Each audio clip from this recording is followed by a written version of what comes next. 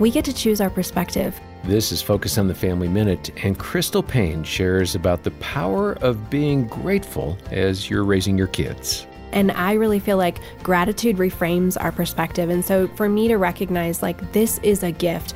Like I said, we had 10 years of secondary infertility. And so having 3 under 3, one with pretty severe special needs, life is very full. But at the same time, I look at them and I think this is a gift. And so when there are messes, when there are hard things, when there is crying, when it feels like there's just not enough of me to go around, I keep reminding myself, this is a gift. I prayed for this. This was 10 years in the making. I could have never dreamed that this is what God had. And I just want to be every day living in light of gratitude. And that reframes your perspective. Even during stressful moments, try to remember God is present in the midst of it. More from Crystal at FamilyMinute.org. It's time to level up. Give your kids a safe, faith-focused, and biblically based community, and so much more. Join the Adventures in Odyssey Club.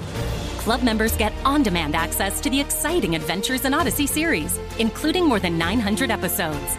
With faith-building activities, parental controls, and a safe online community, the Adventures in Odyssey Club could be your best adventure yet. Learn more and start your free trial at adventuresinodyssey.com/radio.